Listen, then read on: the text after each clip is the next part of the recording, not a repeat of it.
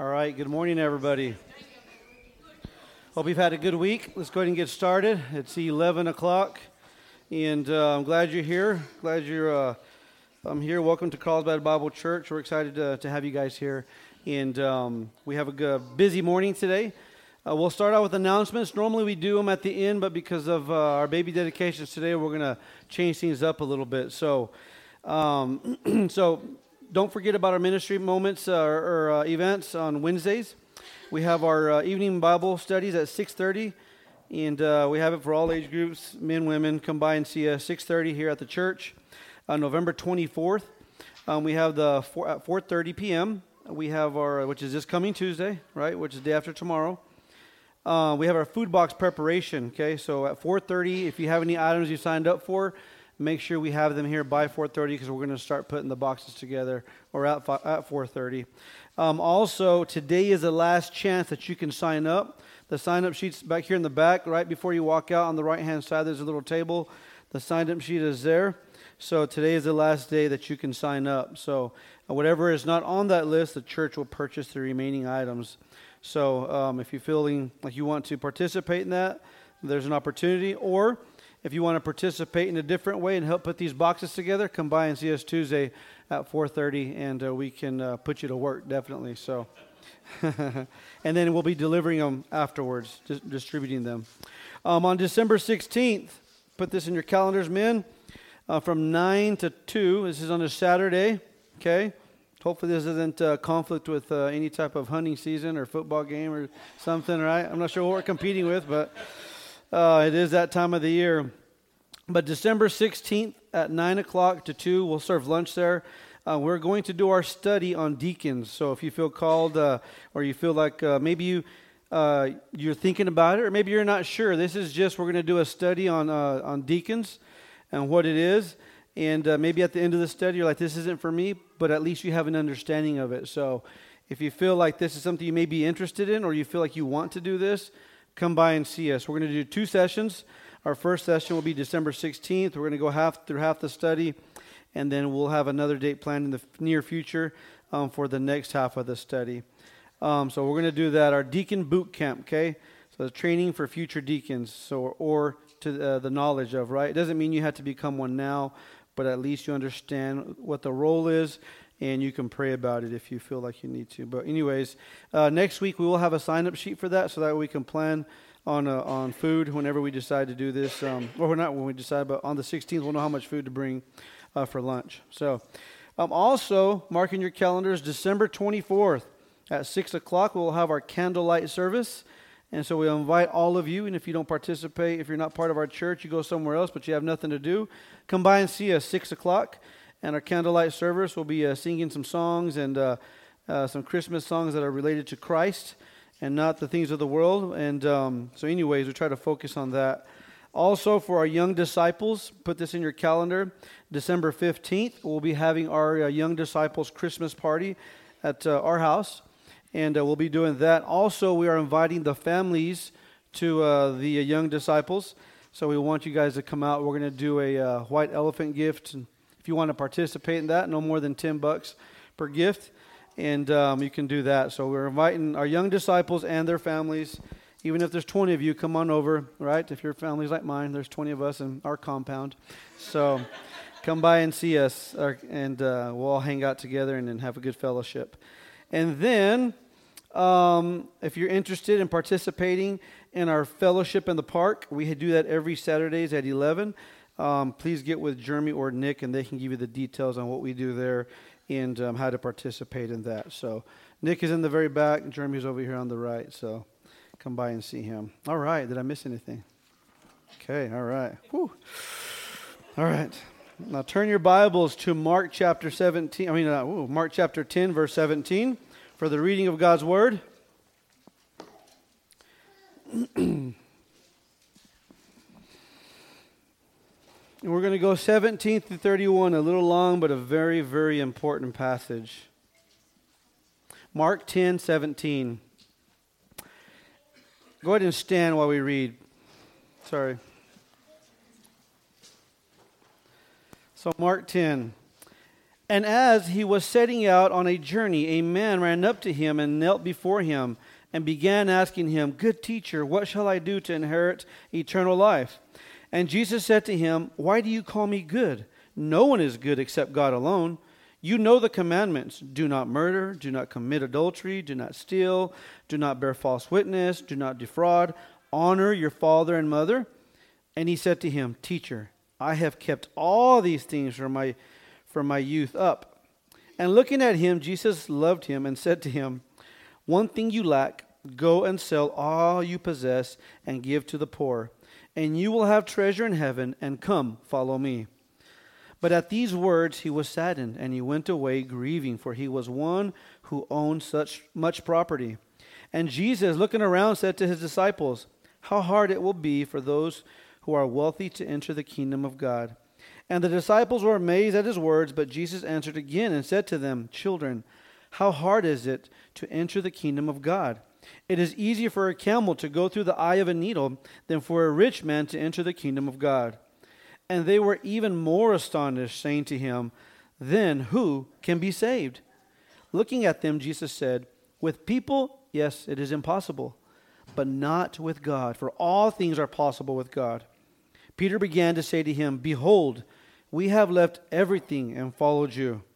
Jesus said, "Truly I say to you, there is no one who has left house or brothers or sisters or mother or father or children or farms for my sake and for my gospel's sake, except one who will receive 100 times as much now in this present age, houses and brothers and sisters and mothers and children and farms, along with persecutions, and in the age to come eternal life. But many who are first will be last, and the last first."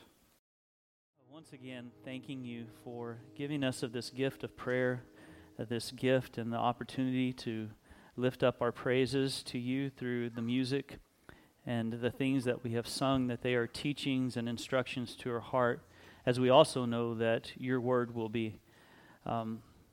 The responsibility is mine to divide your word rightly today, that I would be faithful to it, God, and so I pray that you would help me, that you would enable me, that you would use me as a vessel through which you would bring this message. And if there's anything of me or anything that is inserted here that is not of you, God, that you would just cause that to just leave its place here and perish here, that only the essence of what you want us to understand and take in and root ourselves in is of your word and of your truth, God.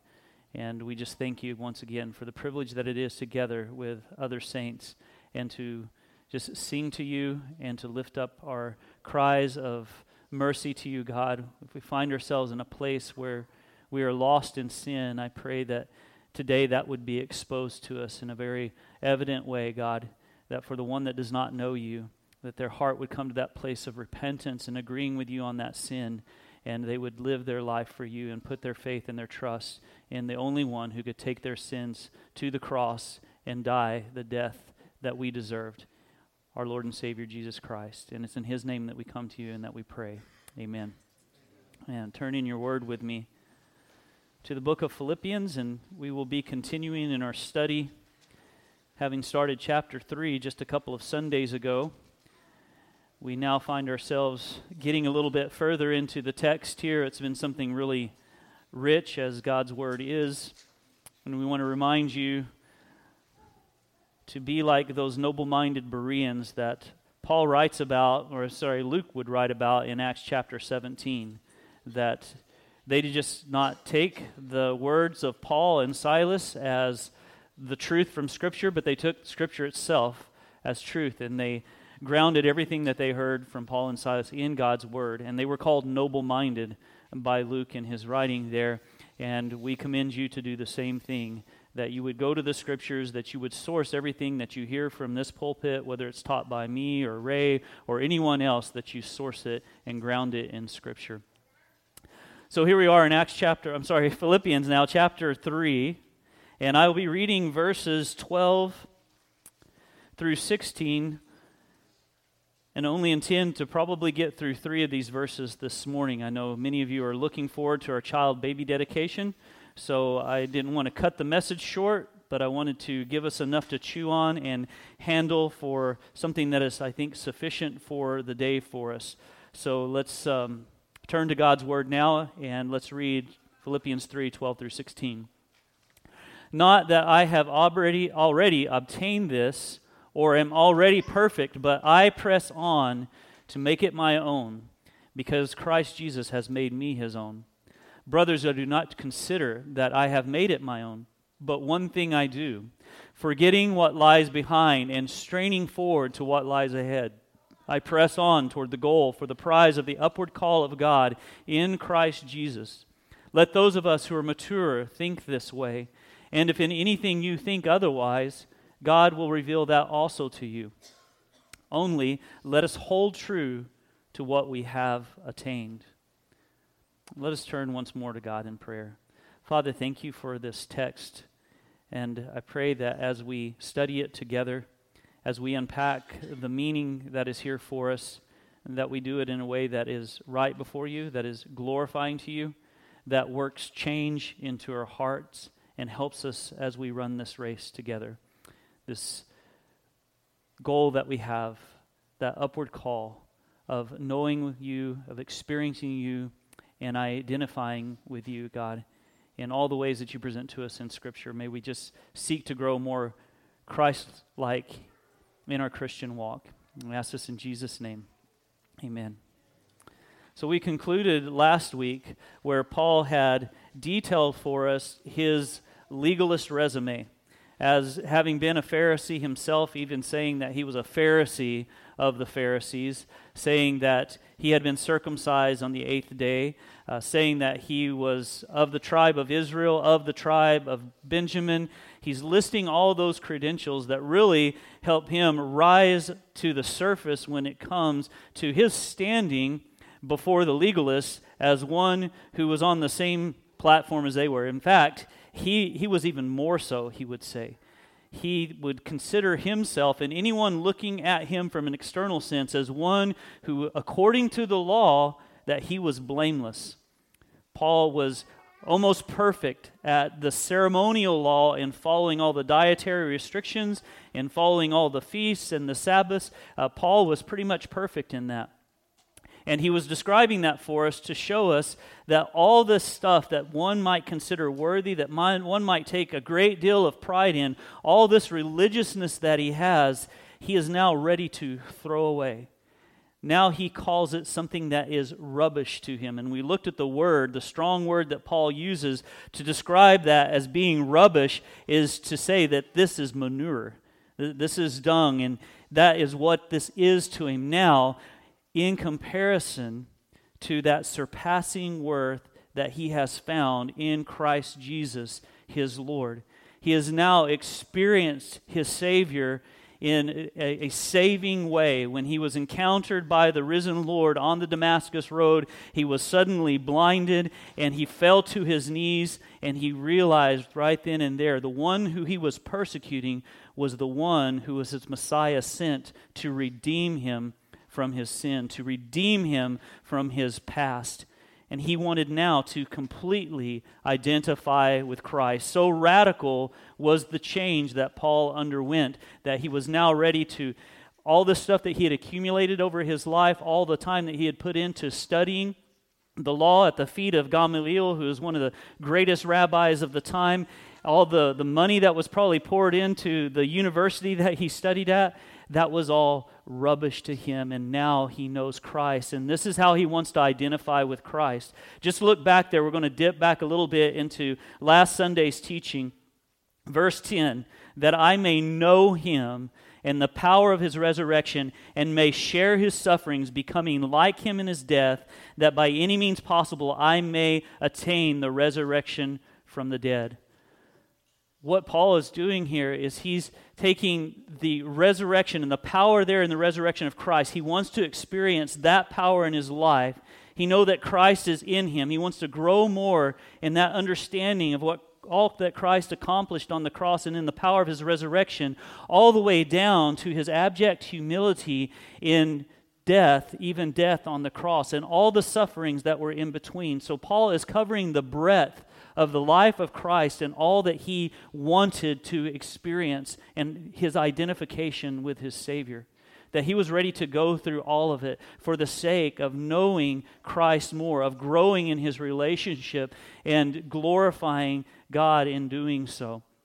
So we see he wanted the power of the resurrection life to be seen in him, that go through this suffering along with what Christ had suffered, even willing to go to the degree of death, to the final exaltation of Christ, and now wanting to be bodily resurrected, that by any means possible I might attain the resurrection from the dead. He wanted to be face to face with Christ, his Savior.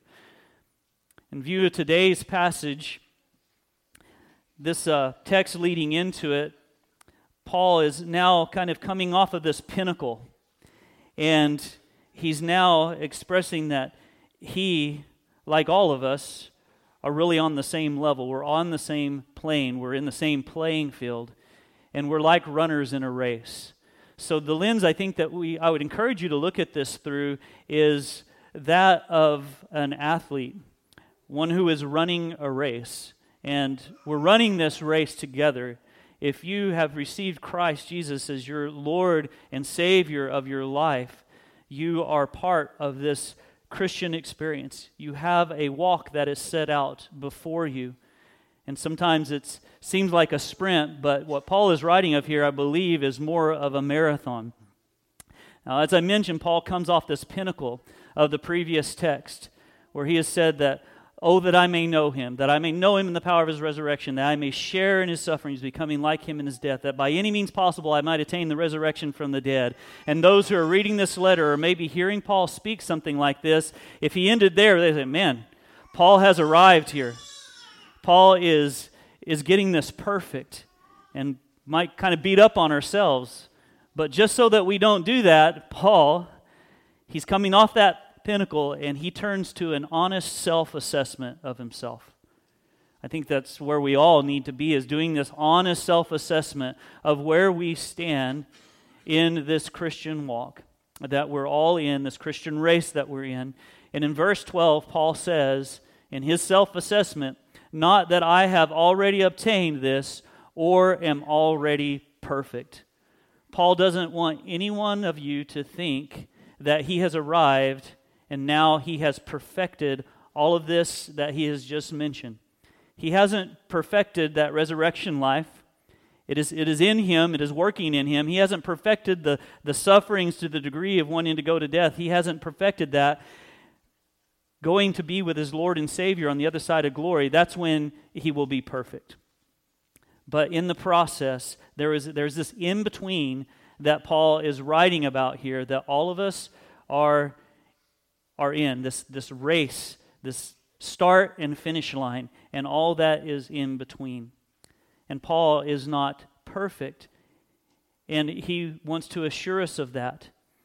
Now, that may have been the Paul that was once Saul when he was a Pharisee and thinking that he had it all together, that he was blameless according to the law. That's a very egotistical statement to make, and that's probably what he thought at one time. We know that he writes about it, Philippians 3:6, that as to righteousness under the law, blameless. But now we see the man surrendered to Christ, understanding what his place was before the exalted Christ, what his place was before the perfect one. Only one man was perfect, and that God-man was Christ Jesus. And Paul is saying, I'm not him. And we see here also that none of us are him. Only Christ is the perfect one. And now we could see such a radical change occurred in Paul that he would say things like this in 2 Corinthians 12:9. He's no longer boasting in his qualifications as a Pharisee or as a legalist, but now the things that he would boast in, he writes about this way, 2 Corinthians 12:9. "But he said to me, my grace is sufficient for you, for my power is made perfect in weakness. Therefore I will boast all the more gladly in my weaknesses, so that the power of Christ may rest upon me." So that Christ may be glorified in him. He doesn't say I'm blameless, but rather he's talking about these weaknesses that he has. He's been describing this thorn in the flesh that he had prayed to God that he would remove it from him. We don't know if it's a physical affliction that Paul was going through. There's a lot of speculation about that. Paul said, regardless, if God is going to keep that in me, keep this thorn in me, then all to his glory. It is for a reason. He's left it there, and now that's a weakness, or I see it as a weakness, but all to his glory. And that's the change that Paul had underwent in his conversion, his salvation. And all who are in Christ Jesus should have this proper view of oneself before a sovereign and a holy God. I mean, this should be something that should quickly drive us to our knees. We think about the posture of our heart before God and how he detests pride in the heart. When we come before him in prayer and in thankfulness, it should always be with the posture of our heart, having surrendered and submitted, bowing the knee before a sovereign God.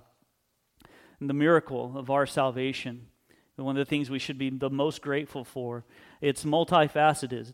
You know, we ourselves are not made perfect, but here it says that we are in the one who is perfect.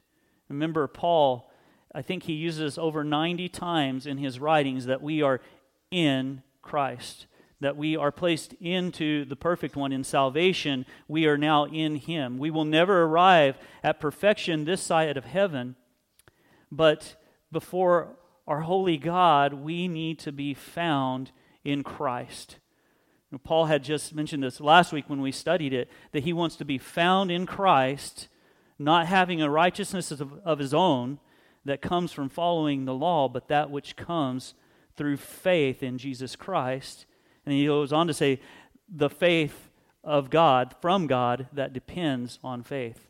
It's not our own righteousness. It is that righteousness that he imputes or that he covers us with. That is the righteousness of Christ. So that is who we are, is we are declared righteous in Christ. And that's where we stand before God.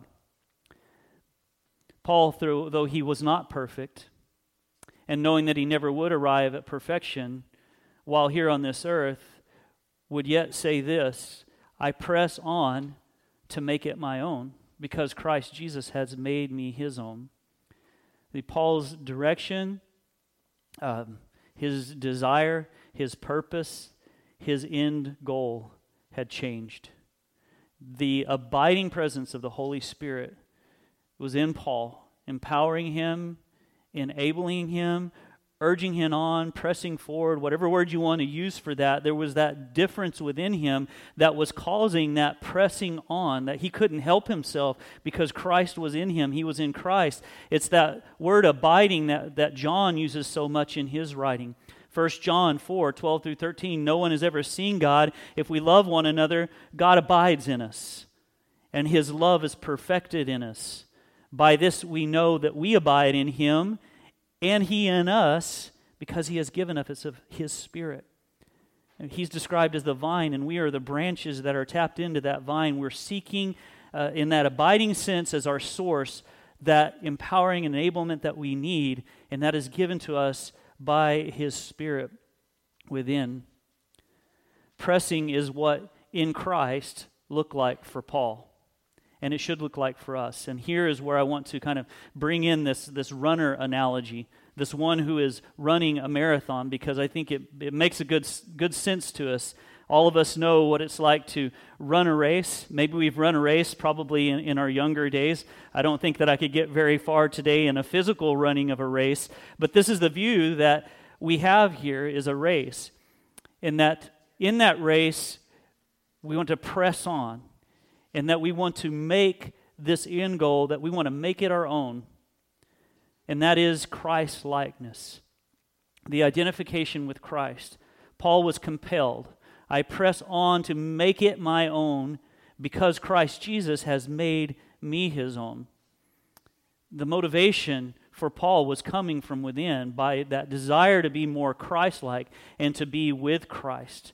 That was the urgings, the longings that the Holy Spirit was causing in Paul within that desire, and it should be also within every believer.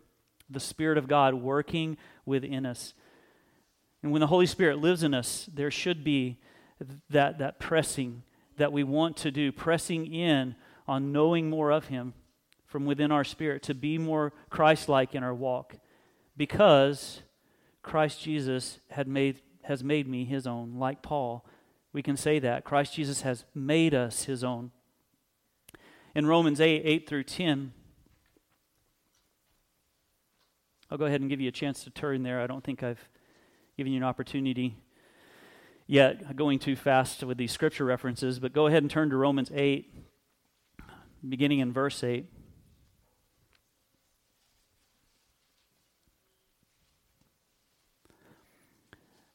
Those who are in the flesh cannot please God. You, however, are not in the flesh, but in the Spirit, if in fact the Spirit of God dwells in you. Anyone who does not have the Spirit of Christ does not belong to Him. But if Christ is in you, although the body is dead because of sin, the Spirit is life because of righteousness. It is that life within us. The Greek word used for life, where is that Zoe life? There's a different Greek word called bios life, and that is basically how we live and breathe, and the blood running through us and the bones that make up our skeletal structure. That is bios life. But when it refers to Zoe life, that is a spiritual life within us, that we are turned on for a desire for God by His Spirit within us. It's like a homing beacon. I don't know if you've ever seen that, but you have these. I know in World War II they experimented with these things called bat bombs, and they would actually attach bombs to bats. The experiment, I think, was conducted here in Carlsbad because of all the bats, and because they always would desire to go back to the main colony, as if they could get these bats to return, to these dwellings or to these places. In World War II, Germany, I believe, is where they're experimenting with. They could put these bombs on them when they captured them, and then they would blow up their facilities. But that was that kind of that homing instinct that these bats were designed with. There's carrier pigeons are the same things, but in a sense, for us, when the Spirit dwells within us, we have that heavenwardly longing.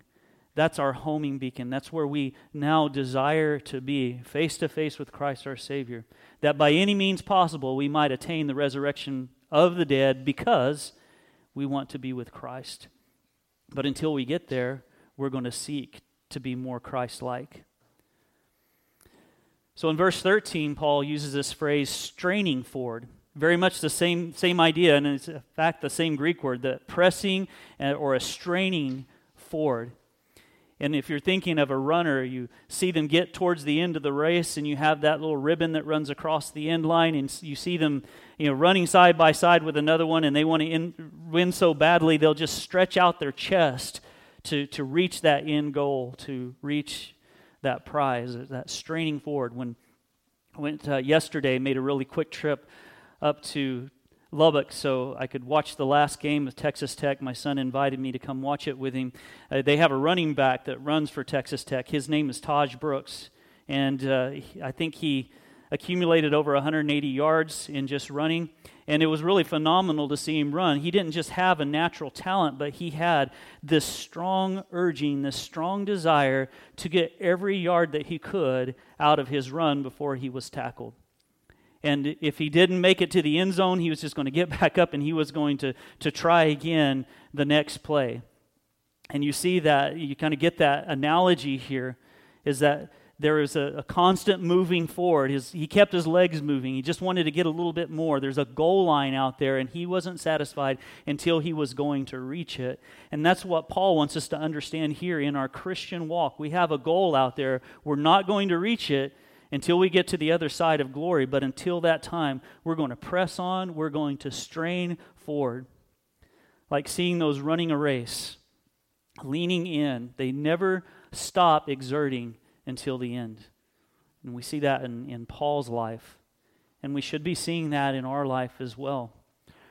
A good runner continually conditions themselves. And unless you try to do something beyond what you have already mastered, then you are never going to grow. I think we should always be challenging ourselves to grow more in our faith, to grow more in our Christian walk. If a runner running down the track is satisfied with their performance up to a point, then there's going to be the tendency to slow down. Looking around, maybe it's finding people who aren't doing as well as you are and just making comparisons with yourself, and before you know it, the guy who was behind you, okay, well, suddenly he's passed you and you've lost the race. Distracts us from training with the tools that we really need. The enemy is really good about that. I need to take time to pray and cultivate that relationship, that communication with my Heavenly Father. I need to take time in His Word to hear Him speak into me His truth, and that's where it is found. He gives us these tools to further develop that in-between of the start and the finish line. But how often we get distracted by the things around us. If you're looking at other Christians around you, that is going to slow you down. I love what Jesus tells Peter, because I think many of us can identify with this when we think of all these distractions that we might have from that end goal. In John 21, verse 20, Peter turned and saw the disciple whom Jesus loved following them, the one who also had leaned back against him during the supper and had said, "Lord, who is it that is going to betray you?" When Peter saw him, he said to Jesus, "Lord, what about this man?" Jesus said to him, "If it is my will that he remain until I come, what is that to you? You follow me." And in my translation, there's an exclamation point there. And I just kind of get this image of Jesus, lovingly holding Peter in like a toddler in cupping his hands in his face and just like, okay, don't turn there, look at me, follow me. And I think this is what Paul is doing here. We need to keep our eyes fixed on what matters. Imagine if Paul had compared himself to others around him. Paul, who walked that walk very well, I don't know of any human that existed that could walk it as well as Paul did, even though he was not perfect. But for Paul to say this of himself, that he hasn't arrived, this shows a very healthy measure of divine dissatisfaction with his spiritual progress. And we want to be content. That's just kind of a flesh longing of us. We want to be content in things. And we want to be content with where we are in the growth process of a believer. In that progressive sanctification that we undergo as a believer, we want to find that place where we can lock into a holding pattern. In the planes, they get up to a certain elevation, 30,000 feet or whatever. Okay, let's just lock in there and just wait till the landing. But here with Paul, what he's describing is it's continual. I'm not going to be satisfied until I have stepped into the other side and I am in the presence of Christ. But I press on to make it my own because Christ Jesus has made me His own. We should recognize that this is not just for Paul and a select few to say things like this. We want to be hearers of the word, but we also want to be doers of the word. This is instruction to us. This is the desire that should be cultivated, that should be nourished within each and every one of us. Now, we understand like Paul, or I hope that we do understand, that just like Paul, that none of us are going to attain perfection to the degree that Christ did, who was totally perfect. And even though we recognize that, we will not be content until we are on the other side of heaven, is that we're going to work to grow more in our relationship with Christ and identifying with Christ and learning more of who He is and what He has done for us. Pressing on. Because Christ Jesus has made me His own. Paul was speaking of his own salvation here, in that Christ had made him His own. And that was the motivation for Paul. That was what compelled Paul to make this race, to engage in this race. In John 1, 12 through 13, "But to all who did receive Him, who believed in His name, He gave the right to become children of God, who were born not of blood, nor of the will of the flesh, nor of the will of man, but of God." That verse speaks to me, at least in that sense, that Jesus has made us His own. That we aren't a self-made person when it comes to our salvation. Paul had talked about all the ways that he tried to make himself worthy, that he tried to make himself perfect in the eyes of God, and now because he had found Christ, that was all rubbish to him. Because He Christ had made Paul his own. Christ has made us his own. We are made a child of God. We're not born of blood, nor the will of the flesh, nor of the will of man, as if we could somehow will ourselves into it. No, we are saved by Christ alone, by his grace through faith. This is how we are all made his own. We belong to God through the redemption that is in Christ Jesus. In salvation, Christ, he has apprehended us. He lays hold of us to make us his own. But then there is that response side of it. That if Christ has made us his own, then what do we do why do we press on? And it's like I said, Paul could not resist that urging because of what Christ had done for him. That was what his salvation was worth to him. I am going to keep on going. I'm going to keep moving forward, Lord. I'm going to strain ahead until I am home with you. Verse 13. Brothers, I do not consider that I have made it my own, but one thing I do, forgetting what lies behind and straining forward to what lies ahead. And Paul again reminds us, I'm not perfect in this. Right? I do not consider that I've made it my own, but I am going to do everything that I am capable of doing for the glory of Christ while I'm here on this earth. But for me to live is Christ, but to die is gain, is what he had said earlier in the book of Philippians. If I consider that I have made it of my own, well, then what do I do now? If I've arrived, well, okay, now I'm probably in that holding pattern, and I don't think that, God needs anything more from me. And that is not what the Christian life should look like. Surrender to Christ means there is an awareness that we are always in the state of growth. The idea that I mentioned earlier, progressive sanctification.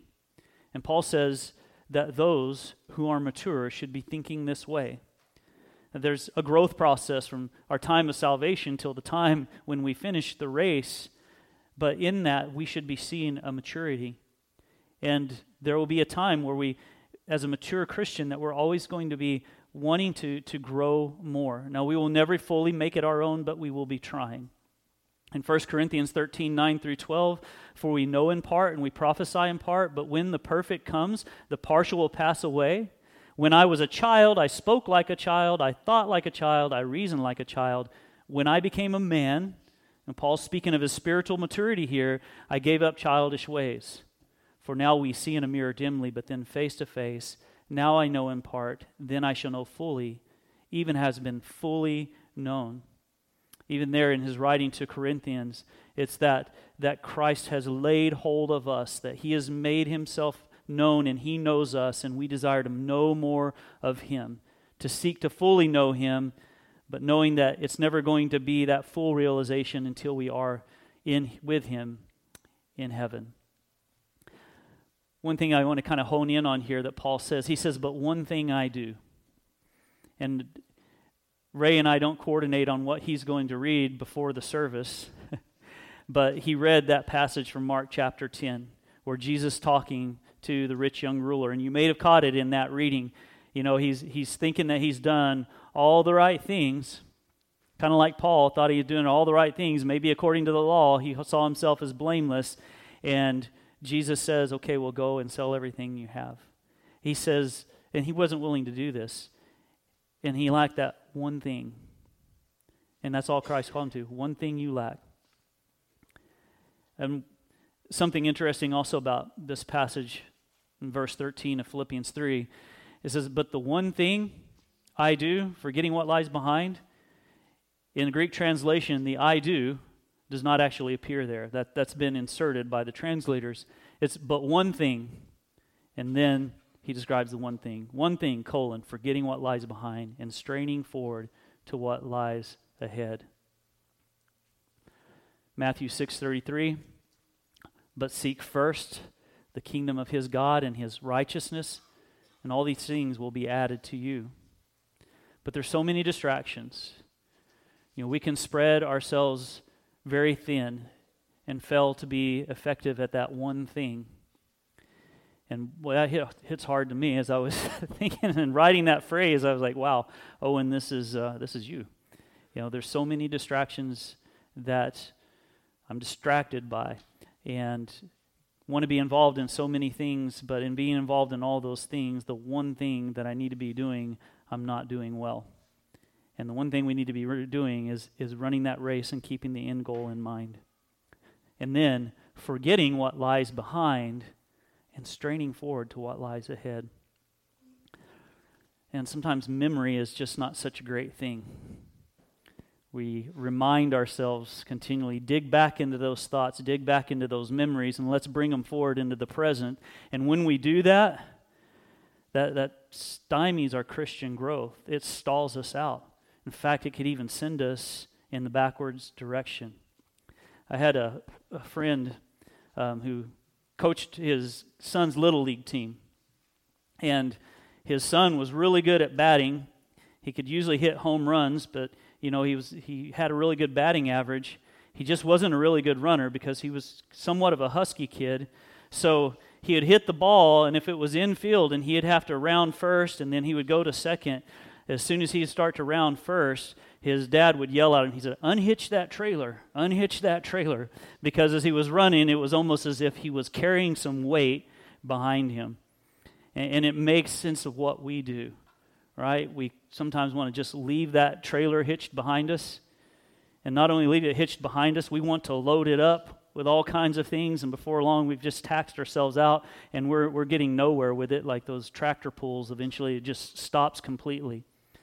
To run effectively into the future, you need to let go of your past. Good runners keep their eyes fixed on the end. If they were turning back to look at the other runners behind them, it's going to slow them down. I remember in elementary school, we had this thing called field days, and it was usually a bunch of little races. We had a sack hop, we had a three-legged race, but I was on a team in the relay race, and there was four of us guys, and we had, one who started us. It wasn't like a regular relay where you hand the baton. You just ran to one end of the field, and your other teammate was there, and as soon as you crossed that line, they would run back the other direction until you had the last guy. Well, we were winning the race, right? We got to the fourth guy, who's the anchor guy, and he's just almost across the finish line, and there was a guy running neck and neck with him, but he was still ahead of him. We were going to win first place, but what do you think he did? He turned around, and he looked back, and we lost the race. So I think we can identify with that race, and I should forget about that. That's the past. I should just let it go. But I think I still remember his name. Okay. And that's how we can run the Christian race. Always thinking, always looking back into the past. Now, this doesn't mean that we're to lose our memory or have failure to recall, but it's not letting those things of the past influence you. We are told that our sins, that our iniquities, He will remember no more. As far as the east is from the west, to the depths of the ocean. That's the degree, the idea that we have in mind is how far removed we are from that past that once defined us, our sinfulness, that when we are forgiven of Christ, the shed blood of Christ is complete and it is once and for all. It is not for us to dig those sins of the past and beat ourselves over the head with it. If we truly have put our faith in Jesus Christ and we are striving to live a life of repentance, that those things have gone. Now, there is some value in kind of remembering certain things. We talked about this last week, but if God is no longer influenced by your past and He doesn't deal with you based on your past, why should we hold on to those things and let them affect our present? Leave it. Learn from it, and then go forward. If you want to be miserable in your life, if you want to be miserable in your Christian life, just keep looking over your shoulder. Imagine driving and looking in the rearview mirror constantly. So you're not looking through the windshield at things ahead of you. You just keep on looking in the rearview mirror. Well, you'd keep running into stuff, right? You'd probably have collisions all the time. You'd be swerving off the road. If there's value in quick glances back, that's what the rearview mirror is for. Because I think that helps us value that salvation, that relationship, remembering the past that Jesus took us out of, but just leaving it there and valuing that salvation, seeing what He has done for us, but not a continual looking back. You go nowhere. You keep running into stuff. Asking God all the whys. The regrets. Why did you put this person into my life? Well, I remember what they said to me 10 years ago, and I just can't let it go. I'm not going to put that one behind me. Or why did you put me through that hardship? Or why did you put me through that loss, God? Why did you bring that person into my life? Or why did you take that person out of my life? To live this Christian life well, we have to find that joy in Christ. And in order to do that, we have to keep our gaze fixed forward. Jesus is described as the author, the perfecter of our faith. He's the victorious Savior who will one day return in final victory. And that is where our prize is. That is where our gaze needs to be fixated. But until then, we need to keep pressing on. And in verse 14, Paul gives us the orientation here, the direction that we need to go. I press on toward the goal for the prize of the upward call of God in Christ Jesus. And the word that he uses here for pressing on again is the same as the first time or the other time that we read this, when he says he wants to press on, but it also seen the same Greek word back in verse 6. When Paul is describing how, as a Pharisee, he once persecuted the church, the word for persecuted there is the same Greek word as he's using here for pressing on. That he once pursued the Christians, many to their death, thinking that he was glorifying God in that, thinking that he was doing something good for God. And in his salvation, he had been changed, and now turning that same zeal, that same energy into putting into his Christian walk and his obedience unto God, his following God. Once a persecutor, but now pressing on in a different direction toward the goal for the prize. Now, that running back, Taj Brooks, he wanted a touchdown really bad, and I think he finally did get one that night, but that was his end goal. I want a touchdown, I want to put points on the board. For the runner, it's I want to win that gold medal. For me in that relay race, I think the blue ribbon was the prize there that I didn't get. I got the red instead. But there's always a prize for the victor. The in between the start of the race and the end is where all of us are today.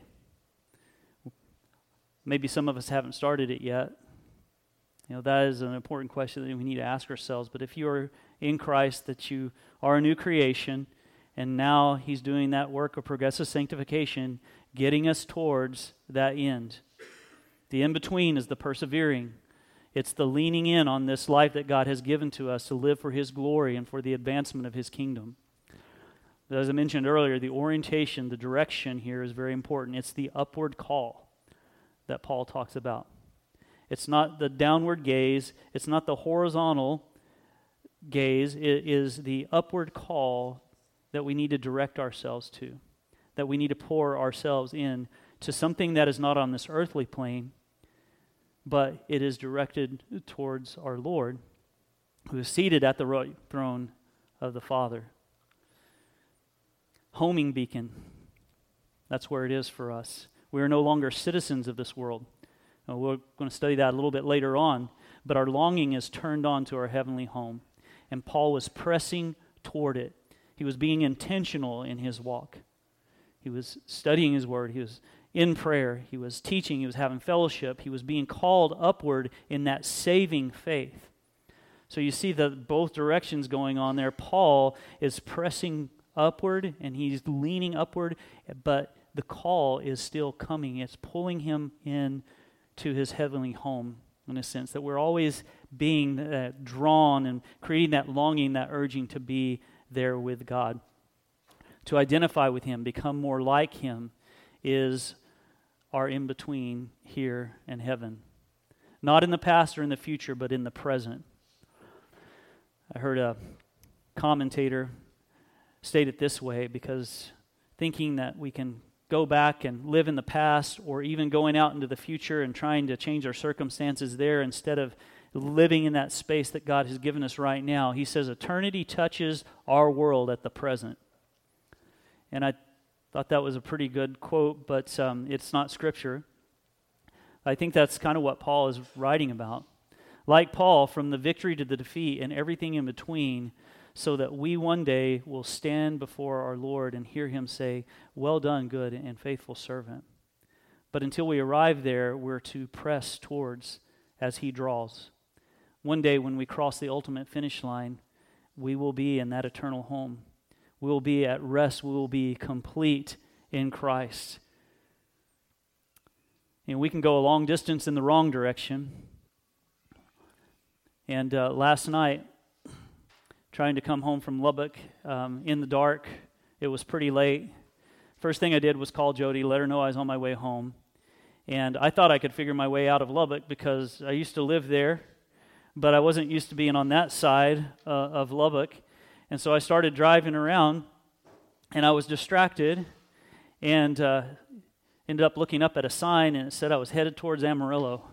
And I was wondering, okay, how did I get to this point? And so I gotta get off the phone here. I'm heading in the wrong direction. And so as soon as I got off the phone, I pulled up my Google Maps, and I pulled it up, and I have automatically or just in my phone, home. And I pressed home, and I hit go, and I couldn't believe how far off I was, but turned me around, and it started me heading back home. Once home was dialed in, then I was able to make my way on to home. And I think for us, we need to ask ourselves that. Do we have home dialed in? Is heaven our beacon that we're motivated towards, that we're urged towards? And if it's not, then that calls into question, is he in us? Is Christ in us? We cannot attain salvation of our own doing. Paul's already said that to us. He himself thought maybe it could be done because according to the law and following it all, he was blameless externally, but the truth of it is that God sees the heart, and that's where his righteousness needs to be applied, and he has to apply it for us. Not a righteousness of our own that comes from the law, but that which comes through faith in Jesus Christ, the righteousness from God that depends on faith. And when he imputes us with his righteousness, taking our sins, he imputes them to Christ on the cross. And Christ took the Father's wrath towards those sins, the death that we deserved. He shed his blood for the forgiveness of those sins, and then he rose again victorious from the grave. And that Paul would and us would say that we want to identify with Christ in that power of his resurrection, but also to share in his sufferings, becoming like him in his death, that by any means possible I might attain the resurrection from the dead, that I will be in the presence of the Lord one day. And if you don't sense any of those desires or those longings within you, and you're looking at your life that has been lived up to this point, and you see that there's been nothing of true value into the eternal that you have done, maybe the turning point for you is today. You've been running the race the wrong direction. Let God put his hold upon you and save you today. Cry out for his mercy. He is a merciful God. He is faithful to save us to the uttermost because it all depends on Christ's completed work on the cross. And that is done and that is finished. We just need to put our faith in him and trust in Jesus Christ as our Savior and Lord and all that he accomplished on the cross for us, and that he rose and he defeated death, and that we will one day be with him in eternity. Let's pray. Father, I thank you for an opportunity to teach your word, and I pray that there was not anything that I said that might have got somebody turned in the wrong direction, Lord. We ask that you would help us to orient ourselves towards you, and we say, your kingdom come, your will be done. We direct that towards you, Lord. Everything that we have here, everything that we do, from the starting line to the finish line, God, we want it to be of value in the eternal. We want to grow in you, we want to live our life for you, and we want to share you with the lost and dying around us.